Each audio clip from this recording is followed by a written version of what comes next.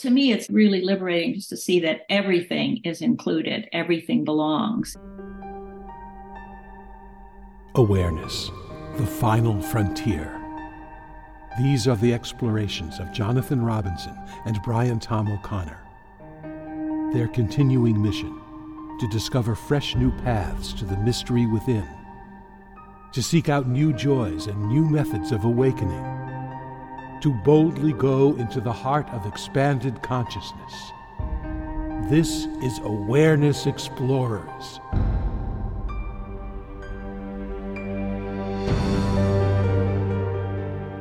Welcome back, Awareness Explorers. Good to have you. And I am your co-host, Jonathan Robinson, and with my co-host, Brian Tom O'Connor. And today we have a special guest interviewee, Joan Tollifson. And before we do a bio about her, let me just check in with you, Brian, because you know Joan. And before we do the official bio, what might you say about her? Well, I don't know Joan personally. This is the first time I've had the pleasure of meeting her. But Joan, your book, Awaken the Heartland, was one of the very first books that I read decades ago when I first became interested in non-duality and these sorts of teachings. And then recently, I read a more recent book, Nothing to Grasp, which I thought was wonderful. Great. Well, between us, we have Joan covered. Brian has every piece of information about Joan, and I have almost none, but I do have her bio. So I will be starting with the curiosity questions. A little bit about Joan. She's a writer, lifelong explorer of what is. Her background includes Buddhism, Advaita, non-traditional meditative inquiry, radical non-duality, martial arts, and a lot of other things. She's the author of Bare Bones Meditation, Awaken the Heartland, Painting the Sidewalk with Water, Nothing to Grasp, and Death, the End of Self-Improvement. She currently resides in Southern Oregon. Well, welcome to Awareness Explorers, Joan. Thank you. It's great to be here. So since a lot of our listeners might not know your many different occupations and things, how long have you been in the general field of trying to find out what the hell's going on and who we are? Probably since I was a baby. But, I read about religion as a child and was really drawn to Buddhism, actually. Mm-hmm. And then in college, I read Alan Watts and the Upanishads and took a course on Vedanta and Zen and learned how to sit Zazen, Zen meditation. That was in the 60s. And then I got serious about Zen meditation in the 80s, I guess it was, at the San Francisco Zen Center. Mm. And then, let's see, I met my main teacher, Toni Packer, in the late 80s.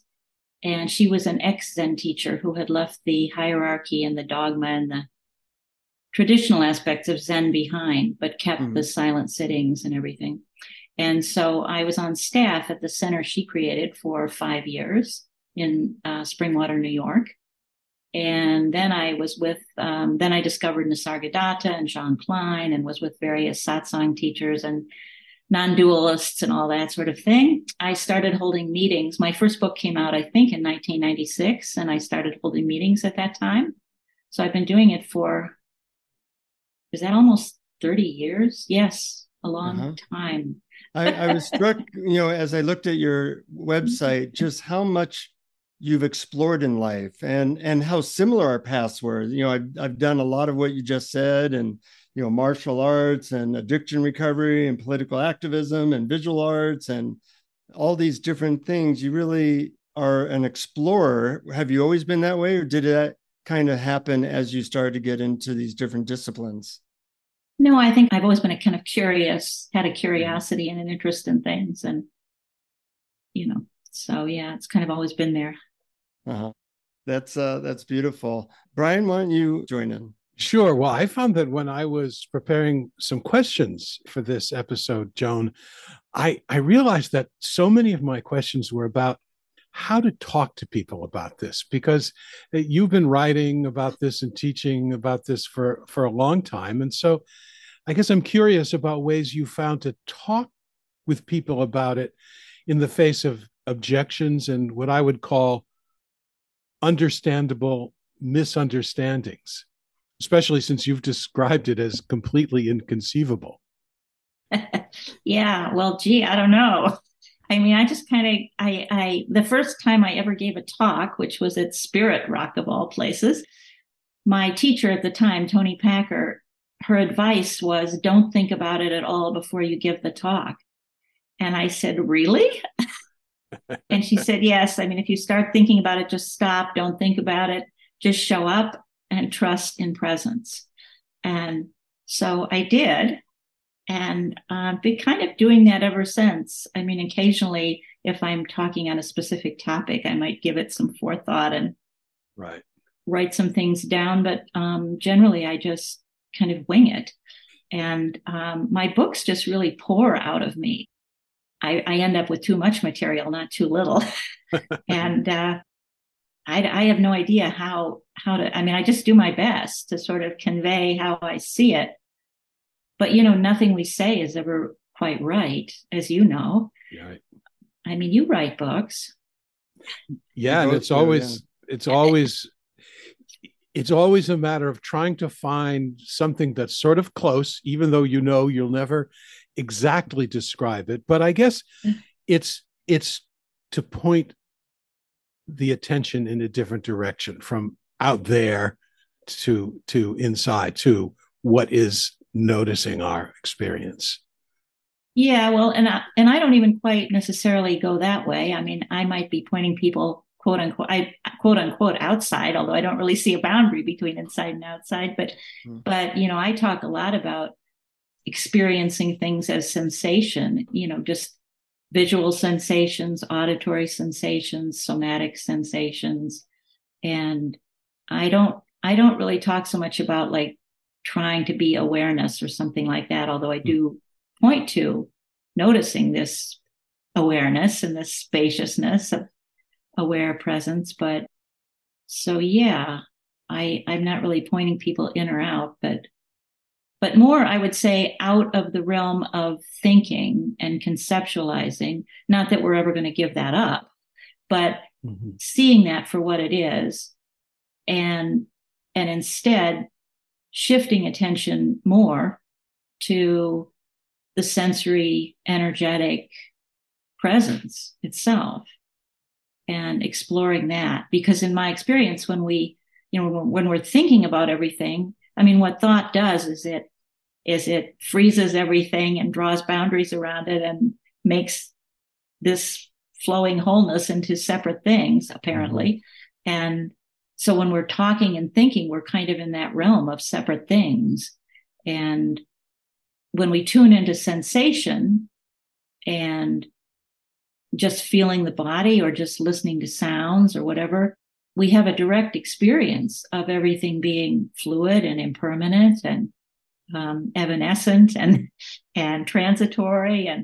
And we're not thinking that, we're experiencing that. So yeah, I'm very interested in, people getting an actual experiential taste rather than an idea of all this.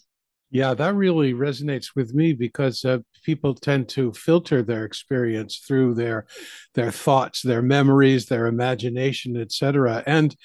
And when you are only focused on just your sounds or the sensations in your body, they can only be happening now. It's not some idea, some memory, or some imagination. But there are people who say, well, I am not the body, and sort of have this kind of denial of the body. Do you find any, how do you sort of navigate when you talk to people about that and you talk about experiencing the body? Yeah, well, I don't resonate with that pointer myself. I mean, I understand where it's coming from. But I like to say we're not only the body and we're not encapsulated inside the body looking out. And the body isn't the solid, substantial, independent, separate, autonomous thing that we think it is when we're thinking about it. The body is completely interconnected with, interdependent with the whole universe. We wouldn't be here without air and water and sunlight and our parents and our grandparents and the food they ate and everything. And when we just tune in and try to find an actual place where the body begins and ends, we can't find anything like that. So, and right now, as we're talking, like, I don't have the feeling that we're in separate bubbles, really. I mean, we are in these little squares on Zoom, but I mean, in terms of consciousness, I don't feel like we're each in this walled off little bubble of consciousness. I have the sense that we're sort of in the same space, if you know what I mean. So, and that, when we just sense the body, it's not a solid thing at all. It's vibrations and tinglings and all kinds of different sensations that are moving around and changing. And even biologically, I mean, we're not the same body that we were 5 minutes ago. Everything has changed, so yeah, so that's kind of how I like to see it. But I find that you are not the body, you are not the mind, those kind of pointers, I think, have the pitfall of potentially leading to some kind of dissociation or detachment that I don't think is, at least not what interests me. I don't want to be detached from life. I want to be life and be, I don't want to feel detached and separate. And that doesn't seem like the goal to me. Yeah. Joan, I was with a teacher for 26 years, and it sounds like you've had a couple of different teachers for a while. I'm wondering what your thought is in terms of what a teacher can do for us, and does a person need a teacher nowadays? Well, I don't think there's any single recipe for whatever this is. So I don't think you could say everyone needs a teacher. I mean, Ramana didn't have a teacher. So I guess if we have a teacher, then we need a teacher. We seem to get what we need. So I seem to have needed a lot of teachers. I mean, I went to a lot of different people, which was very helpful to me. And my main teacher, Toni Packer, she worked by asking questions. And she never, she always said that, not to take it. She didn't call herself a teacher. She wouldn't use the word.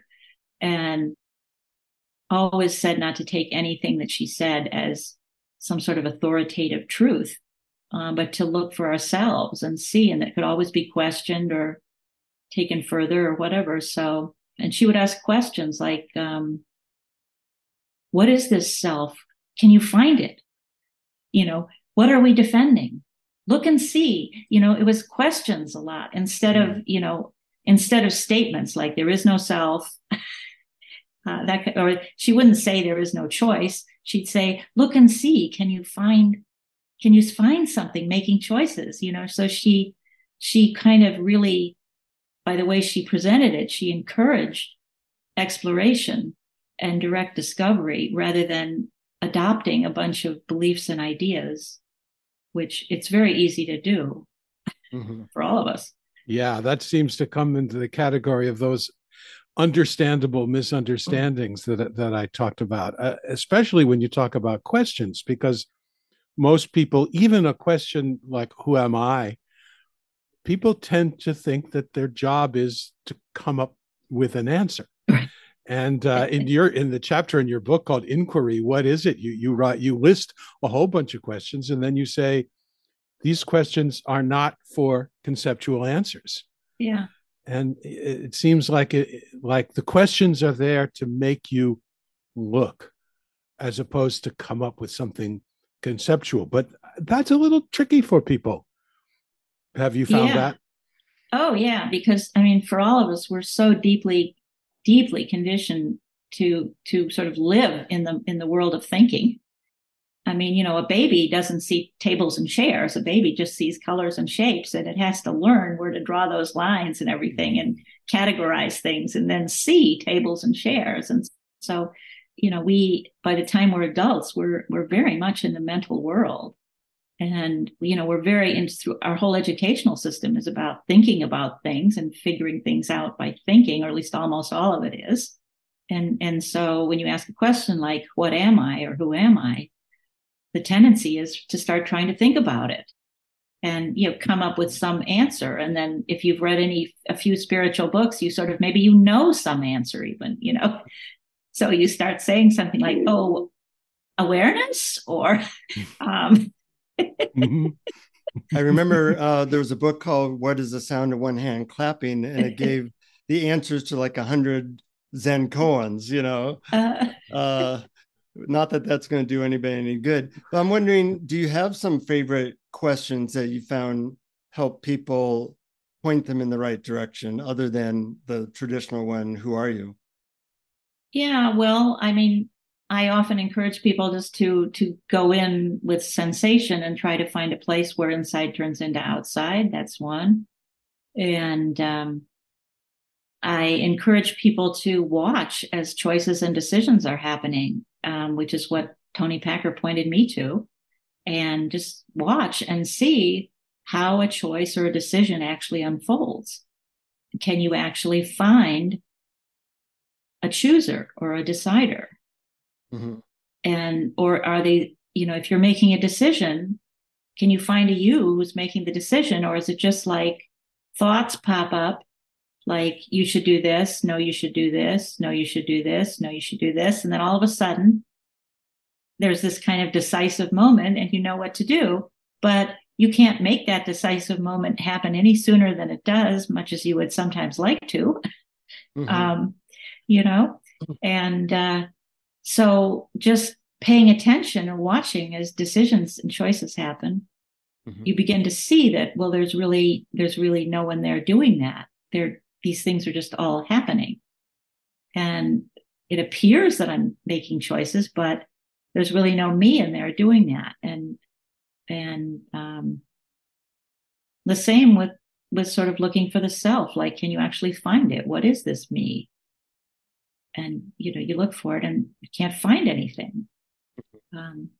At the same time, there's undeniably something that we call a person here. There are 3 unique individual persons here right now, and that's undeniable. At the same time, the more closely you sort of pay attention to what these persons are, whether it's the body or the mind or the personality or any aspect of it, it becomes, less and less solid and more like you can't pin it down. You can't find it. What is it? Sounds like the electron and what's that theory? You can't pin it down. If you know one thing, you don't know another thing. The uncertainty principle. Yeah, the uncertainty principle. Yeah. Yeah, it also sounds like the classic wave in the ocean analogy. I mean, people say, yes, there is a wave. I can point to it. But it's in constant motion. It's changing all the time. B, it's not it's just the ocean waving. So maybe we're just, I don't know, the universe peopling. Yeah. I think, yeah, that's how I see it. We're the universe peopling, we're just waves on the ocean. I like that analogy a lot, because there's undeniably different waves, but you can't really pin them down. They're moving, they're changing. They're not really separate from the other waves. And of course, they're not separate from the ocean. They're a movement of the ocean, as you said. And so it's a great analogy for kind of what we, as a separate, seemingly, we're not really separate. That's what's the illusion, is the separation. But as a unique whatever person, a unique wave. Yeah, I think people sometimes will go too far, and they go into what we interviewed Jack O'Keefe, and she had a phrase called non-denialism, where she recommended not denying that there are people. But as you said, it's the illusion that we're somehow separate. That's the illusion, not that somehow we don't exist or nothing exists. Because I think when people go there, A, it's sort of conceptual, and B, it sort of creates resistance. Like, wait a minute, that's not true. Instead of just experiencing without categorizing. Yeah. When I hear people say things like, there's no person here at all anymore, and the self is completely gone, and there's nothing here, nothing's happening. It's sort of like, well, I always say to those people, then can I have the bank account associated with your name? It's a good one. Yeah. Can I have that non-existent money in your non-existent bank account? Yes. Right. That illusory money. But again, you start, like in many moments of any ordinary day, I like to point out to people that in many ordinary moments, there's no me here.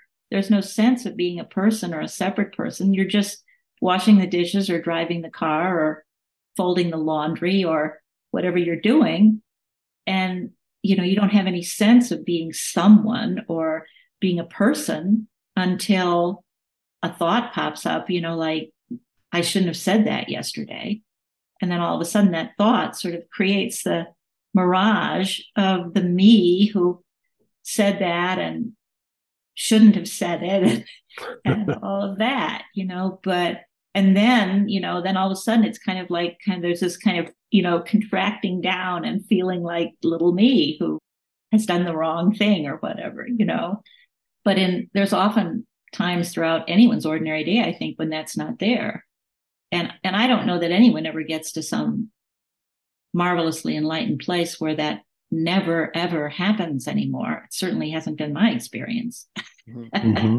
Well, I'm wondering if that's really just sort of the wrong paradigm. I mean, people think, okay, there's this point, and before we're not enlightened, and after we are, as opposed to there is just beingness, which is always there, never not there. It's always available. And we might maybe focus down into doing something that we need to do, like planning when to leave for the airport. But when we stop doing that, we can simply go back to just beingness without conceiving. So it doesn't seem to be like we must get to a state that we don't have now in the future. Yeah, I think that's kind of a mistake that it seems like we maybe all have to go through, or at least most of us have to go through, where we reference, awakening or enlightenment or whatever it is we think we're trying to get with a particular experiential state. Mm-hmm. And then we have this sense or this story of me getting it and then losing it and getting it and losing it. And then, finally, it seems like we notice that no experience is ever going to be permanent. And that the me that's being referenced there, who's supposedly getting it and losing it, is this illusory mirage. And that, what's really being pointed to is just everything, and that includes all sorts of dimensions of reality. I mean, we can look at things in so many different ways. Like I give the example sometimes of, like, I think it's in one of my books, of like, during a famine, the starving child really is hungry and really is feeling hunger pains, and the mother's grief really is palpable grief. But you can look at it from a cosmic view, and it doesn't really matter. It's just another, subatomic event in the universe. You can look at it, you can look at that event from many different dimensions. And, 1 minute we're sort of experiencing ourselves as a person, and that's a functional necessity a lot of the time. And then another moment we're just experiencing seamless, boundless, present experiencing. Another moment we're just experiencing empty, spacious, aware, whatever. And, it's just, I don't think it's about being in any one of those in some sort of ongoing way, but just, we can notice that, sort of there is like a common factor, I would say, in every different experience, which is presence awareness, but that's not something, that like a chair or something. Mm-hmm. So you don't necessarily say that more of that would be better, which kind of puts pressure on a person to like be different than they might be in a certain moment. Yeah, because, and there's never, there's not like more presence awareness. I mean, it's sort of like, it is, everything everywhere. I mean, of course, we can talk about being more present or being more aware, like in terms of mindfulness or something like that. And we can distinguish between being sort of lost in thought and worry and all of that, and being, just really awake here now to the present moment, so to speak. Not that we ever can leave the present moment, but in another sense, it's like, even if we're lost in a train of thought, if awareness wasn't here, we wouldn't even know there was a train of thought. I mean, it wouldn't even show up, and it is the shape that presence is taking at that moment.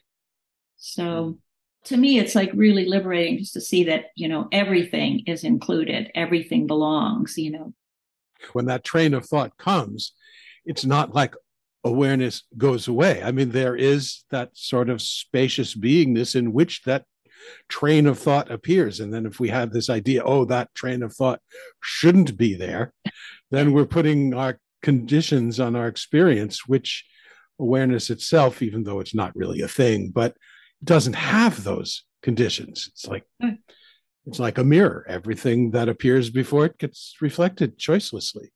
Yeah, it accepts everything, clings to nothing, and it's like unconditional love. Yeah. Mm-hmm. Yeah. I have a question about meditation. You've done a lot of different things, a lot of different practices, and I'm a psychotherapist, and people sometimes come to me for spiritual coaching, and they ask, should I meditate? And I try to come up with some way of saying, well, try different stuff and see what works for you. There's a lot of different types of meditation. I'm wondering what you recommend around the idea of meditating and different types of meditation. Yeah, well, I mean, first of all, I think there is no one size fits all approach to any of this. So I always encourage people to find their own way and trust their own intuition about what, do what. Actually, again, we're not really choosing it, but whatever shows up will show up. And you'll either find that it seems to open doors for you, or it seems to just get you more and more confused. And then, something will follow. But sort of for me, I mean, when I meditate, and I do sit down on my cushion every morning. But I don't even really think of it as meditation. I mean, I kind of don't even use the word. It's just like I'm sitting on my cushion now. And it's no different than sometimes when I'm just sitting in my chair, not doing anything else. Although there's something about sort of the upright posture and having the body in a certain posture that I find is in some way helpful. And I probably got that from Zen, which puts a lot of emphasis on the posture that you're in and all that. In my opinion, a little overemphasis there. but I do find that it's different sitting on in my upright on the cushion and sitting, in a recliner or laying down. I mean, those are all kind of like different ways to be, and they all have different strengths and weaknesses. And I'm personally inclined not to try to do anything when I'm meditating, just being there and seeing what happens. Mm-hmm. So that's, kind of, I would point people just to sit down or you don't even have to be sitting. And there's really no difference between meditating and every other moment of your life, really. Mm-hmm. But it's, and you can do this but you can, and in many different situations, like I think it's really interesting, like if you're in a waiting room waiting to see a doctor or something, instead of getting on your phone or picking up a magazine, just sit there and just, look around the room, just feel your body, just sit there, just be. And, it's, that seems to be really a radical idea in our present culture. It is radical. Yeah. But I think, taking time just to be in silence and not doing anything else, I find is very enjoyable and very transformative and revealing. Mm-hmm. And, there seems to be a pattern about not doing. I mean, people think of meditation as something they're going to get good at and something that they're going to do and a skill they're going to acquire, and something that's going to change how they feel. If I sit down to meditate with the idea that I'm not feeling good and I hope to feel better, or I had this wonderful experience yesterday and I'd like to recreate it, they both fail. And just not having any conditions on experience and just seeing, well, what is happening right now without trying to change it. And when people object to the word practice, because they say, well, how can you practice being what you are? I'm wondering whether maybe they're missing that sometimes it's not easy to not do anything. Yeah, it's actually incredibly challenging. So, I think we're often told in the beginning, at least in Zen, that this is not goal oriented. You're not going anywhere. You're not trying to get something. It's just about right now, just this. Mm-hmm. And of course, what the mind does is say, well, this can't be it. And, that's our mantra. Yeah. And yes, this can't be it. And something better needs to happen. Something else needs to happen. And so it's kind of inevitable that's going to arise. But so I think a lot of what happens in meditation is you just start seeing your thoughts, because I think most of our thinking is going on so quickly and we don't even notice. We don't see what our thought patterns are and stuff. So a lot of what's happened for me in meditation is discovering certain thought patterns, just noticing, oh, I'm always thinking about the future. That's interesting. And then you start to see it more and more. Or, oh, I am always having this thought that this isn't it. Oh, that's interesting. And you start to see it more and more. Mm-hmm. And so a lot of it is just seeing how we are always trying to get somewhere else and whatever else is going on. But yeah, it's really not about going anywhere. It's really about being right here, which we actually can't not be, which is, of course, the great discovery that, there's really no way out. The cosmic joke.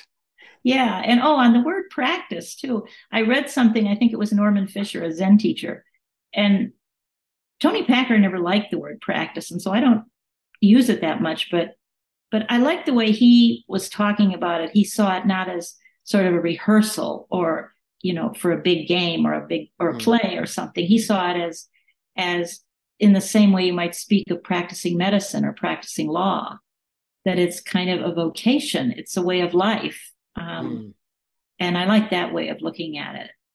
Yeah, I like that too.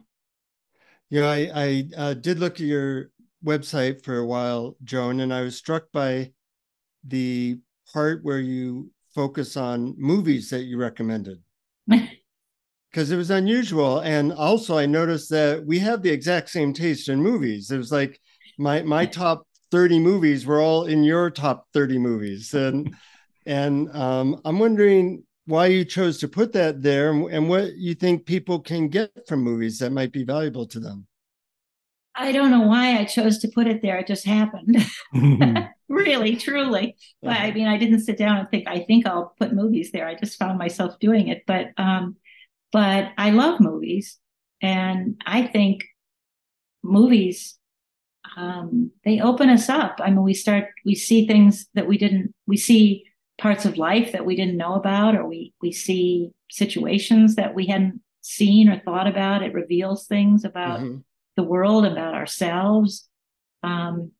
And of course, they're entertaining also. I mean, it's just a wonderful way to have fun, and very moving often. Mm-hmm. And it's really good for us to laugh and to be moved. I mean, I think that's all really wonderful. So movies often give that. I was in this group for a while where we had our A-list movies, like the top 20 movies. And and we were kind of encouraged to watch them again and again. So probably of these 20 movies, I've seen them an average of 10 times each.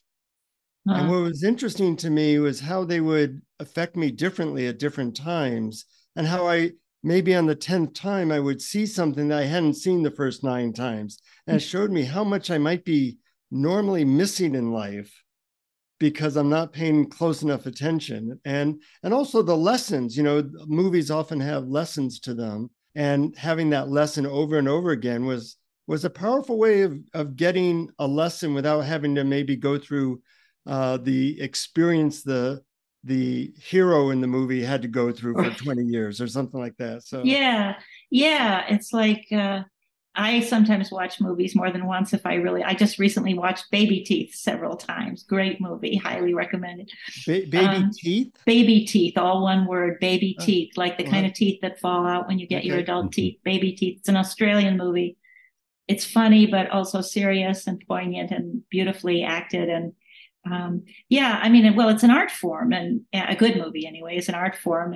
And so you could watch it many times and see all kinds of different things that you didn't see on previous times. And also it's like reading a book. I mean, you can read the same book and it can be a completely different book if you read it at a different time in your life, or even if you just start over and read it again, you'll see all sorts of things in it that, oh, I didn't see that the first time,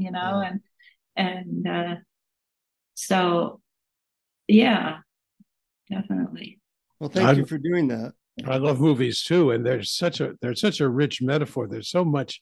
I mean, there's the whole metaphor of the fact that it's individual pictures sort of going very fast, and we create the motion in our minds, and the whole metaphor of how we identify with the character in the movie. And maybe that's what we're doing with our own imaginary selves in life. Maybe it's just a movie and we're identifying with this sort of made up personality. Yeah. And with so many other things too. I mean, it's kind of like we identify with certain people, we identify with certain causes, we identify with certain situations, right. And it's kind of like, it seems to be something we do as human beings sometimes. And again, that's just something that meditation also helps to reveal, is sort of the things that we're identifying with, and maybe loosening the grip sometimes, especially on our opinions and things like that. Loosening the grip. Speaking of loosening the grip, when I talk to people at various meetings and sessions and things, and listen to the questions they ask, I find that practically all the questions are basic, even if they sort of understand in some intellectual way that they are not the individual self, or the individual self is illusion. All the questions are about, well, how do I get this? Yeah. They're practically all variations on the same question. And so I was wondering if that's been your experience, and do you sort of have a good way of sort of navigating through that, or helping them, or? Oh, I think that's absolutely the case, and it's like, it's a great thing just to point out and to start to be aware of, that any of those thoughts or questions that we have about, I'm not there yet, I haven't completely stabilized yet, I get it, but I haven't completely embodied it yet. I'm not quite sure about this yet. Yeah. How do I do this? All those questions that come up for all of us, at different times, I think, they're all referring to that little mirage me. They're not referring to this whole happening, or to awareness, or to presence. Aware presence isn't trying to figure out, well, let's see, I get it, but I'm not completely stabilized in it yet, or all those things, and or let's see, is there choice or isn't there, or just right. All of those things are just presence awareness. Is that, it's sort of like, it's always the little me who is sort of trying, and with this background story of like, because the little me always feels deficient, it always feels incomplete, it always feels not good enough in some way. It's because it's a fragment. So it's like we're always trying to sort of find it wholeness, or find what will fix it finally, or make it okay. And on the human level, that just never happens, no matter how much therapy you do, no matter how much meditation you do, you're still going to have, dark days and unpleasant moments and all that. Maybe some people more than others, but you're never going to get to a place of just perpetual sunshine. So yeah, but the little me is always sort of looking for that. And do you sort of just point that out, or how do you approach it with people? Well, yeah, I mean, I think it's a really helpful just to sort of notice when you're asking a question or having a thought, who it refers to. Is it referring to this little me? And you start to notice that, oh yeah, it is. And yeah, and I've kind of already seen that that's an illusion. Once again, that there's the little me in that, I've seen that.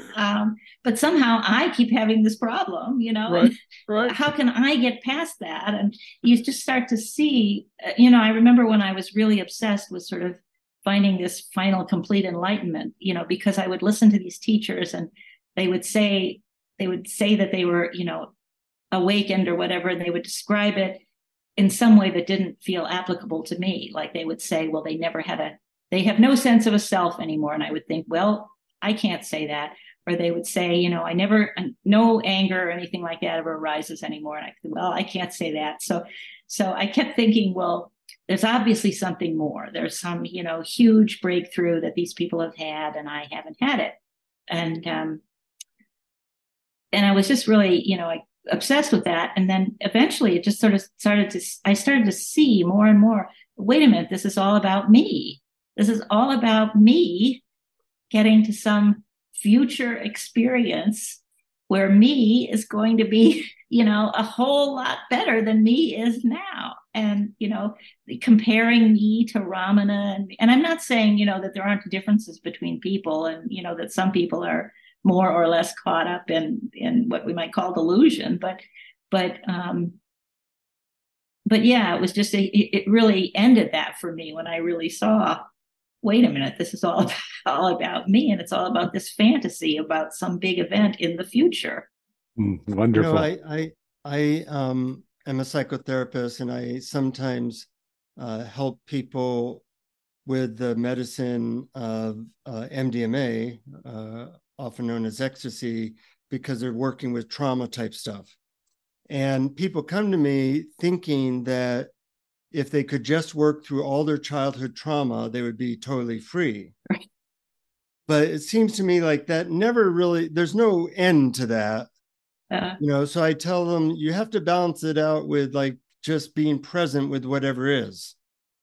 And that almost seems like a new concept to a lot of people because, trauma is getting a lot of attention nowadays.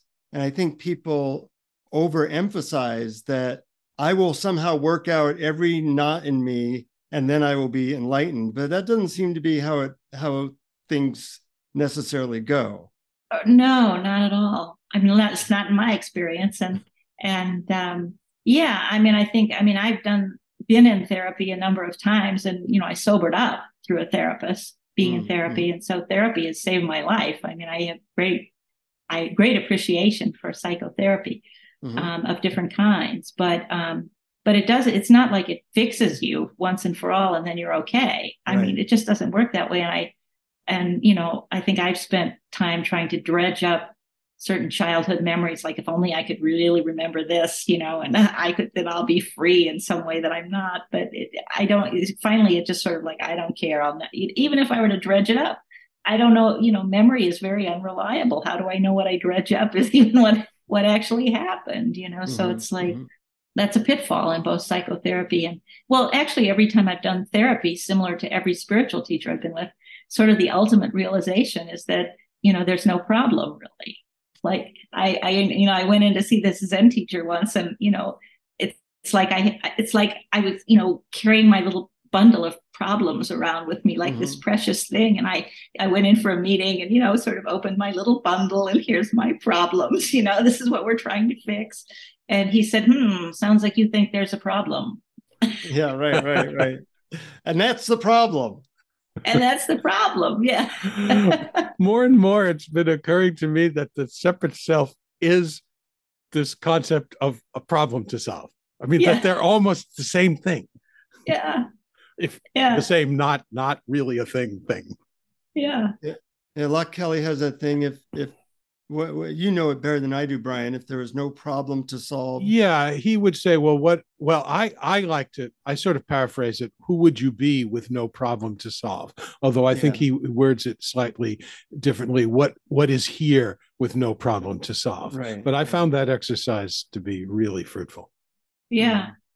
Yeah. It's kind of like in Byron Katie's, 4 questions. Who would I be if I didn't believe that thought? And then you just like, oh, I'd be fine. There's just, there'd just be being here, and it's like, I think we do seem to be very attached to our problems. Like I was describing, have my little bundle of precious problems, it's kind of like there's almost this fear of like, who would I be without my problems? Because really we wouldn't be nothing. We would be nothing, we'd just be sort of like this present happening, like empty space or whatever, and it's like, whereas the problems, seem to define us and make us into somebody. And it's the same way that we're kind of attached to getting into arguments and things like that. It's like there's some way that it kind of reinforces this sense of me. Yeah, and we compete like, oh, my problem's better than yours. Like I'm more oppressed than you are. Yeah, exactly. I call that the victim Olympics. Yeah, yes, that's big nowadays, I've noticed. It is, yes. It's very big, yes. Well, anything else that you feel that you want to cover that we haven't asked you about? Not that I can think of. Well, then maybe this is a good time for a little bit of a guided meditation that you can spontaneously guide us in. Okay, we'll see what happens. Well, let's just start by like maybe taking the attention off the screen and just looking somewhere else in the room that we happen to be in. And just really seeing what's there, just enjoying it as colors and shapes and textures and light and shadow.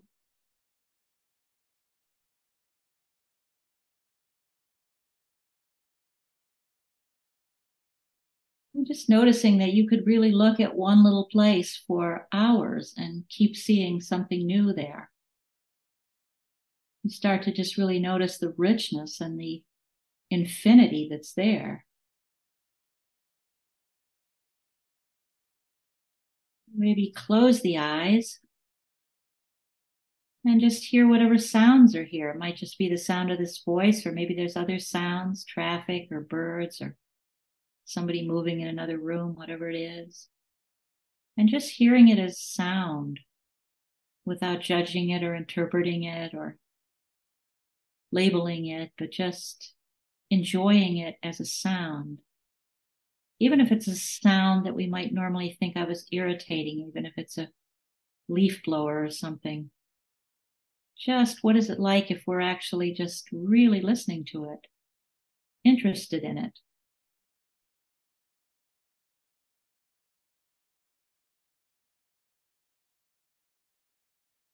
And then maybe just feeling the body. Feeling the place where the body meets the chair. And see if there's any place in that sensation of body meeting chair where the body ends and the chair begins. Can you actually find a place where the body ends and the chair begins? Or is it one undivided sensation with no clear borders, really?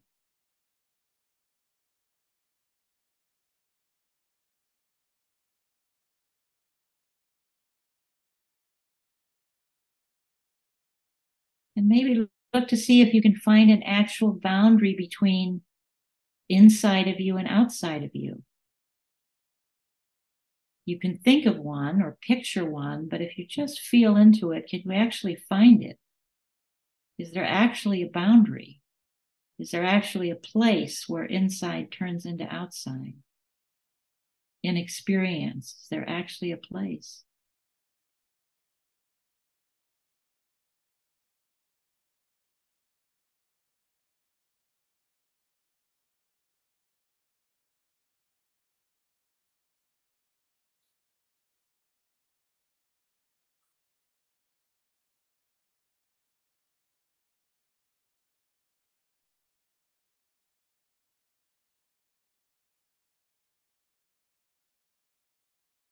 Just noticing that everything is right here.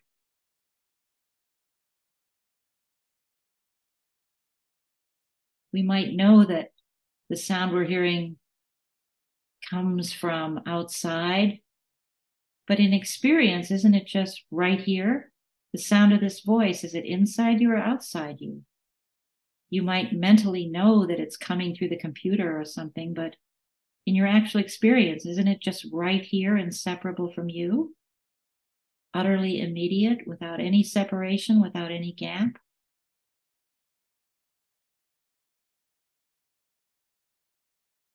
And if you open your eyes again, isn't the whole room just right here?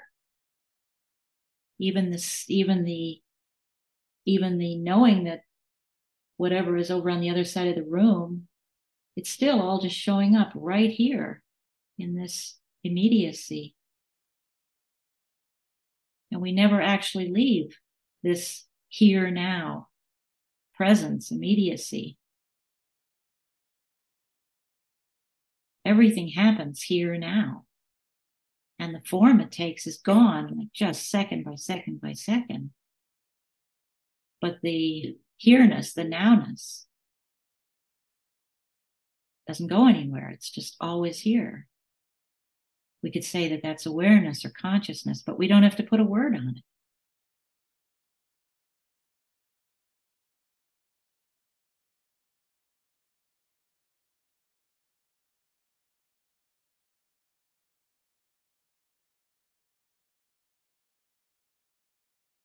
And although there are many shapes and colors and distinct forms showing up, it all shows up as one whole seamless picture, doesn't it? Like one whole seamless movie.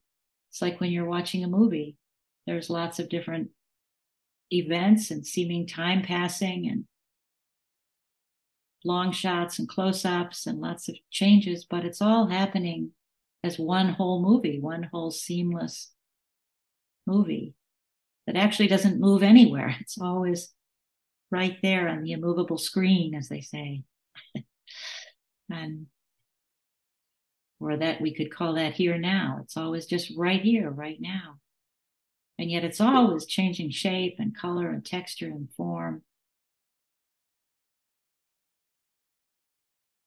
And it's all just right here, inseparable from what we think of as me.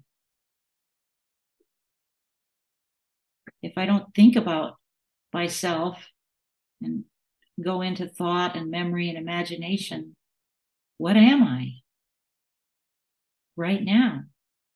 Does this presence, this aliveness, does it have a gender, an age, a name, a nationality? Joan has all those things, but Joan is just something that's appearing here intermittently. And when you look for Joan, you can't really pin down what Joan is, where she begins and ends, or what she actually is, because she's always changing. And right now, Joan is showing up in you.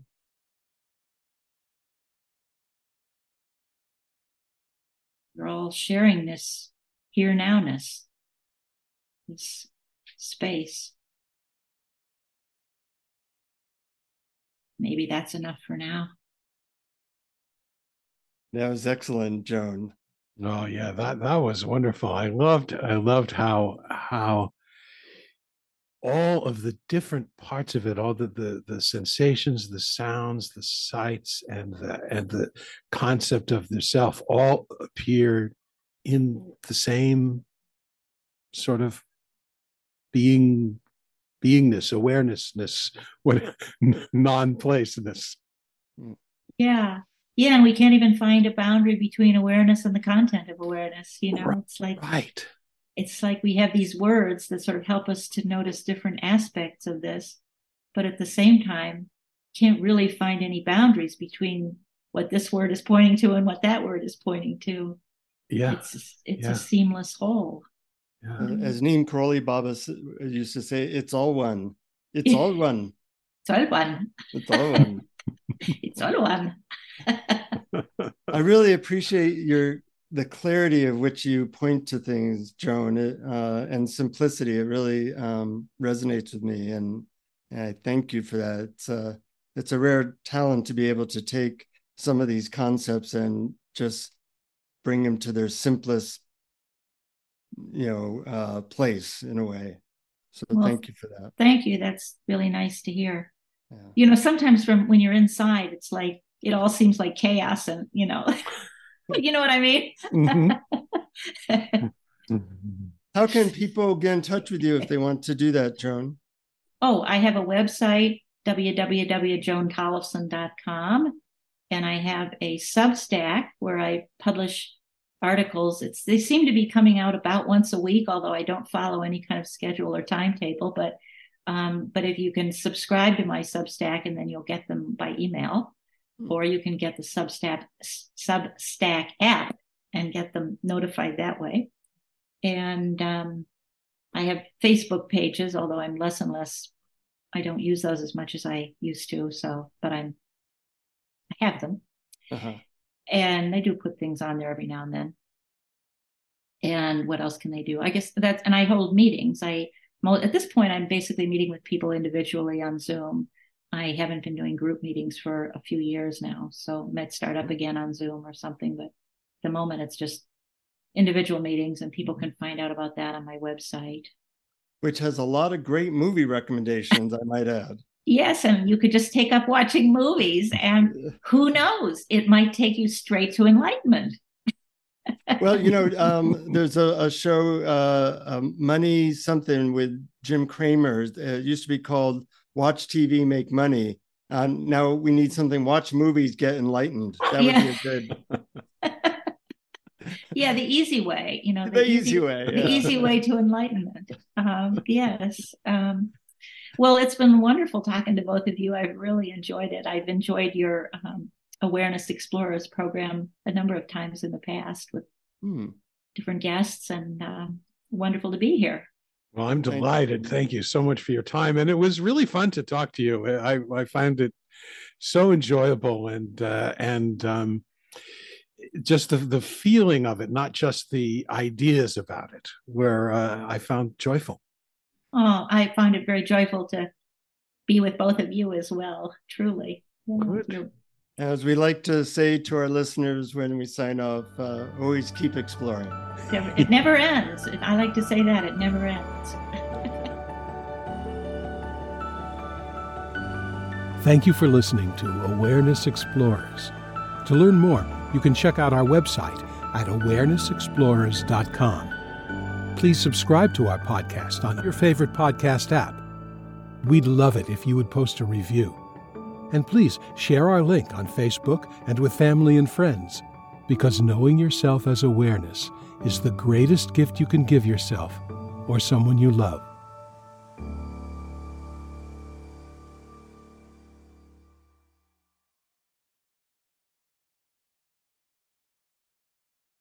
Just watch and see how a choice or a decision actually unfolds. Can you actually find a chooser or a decider?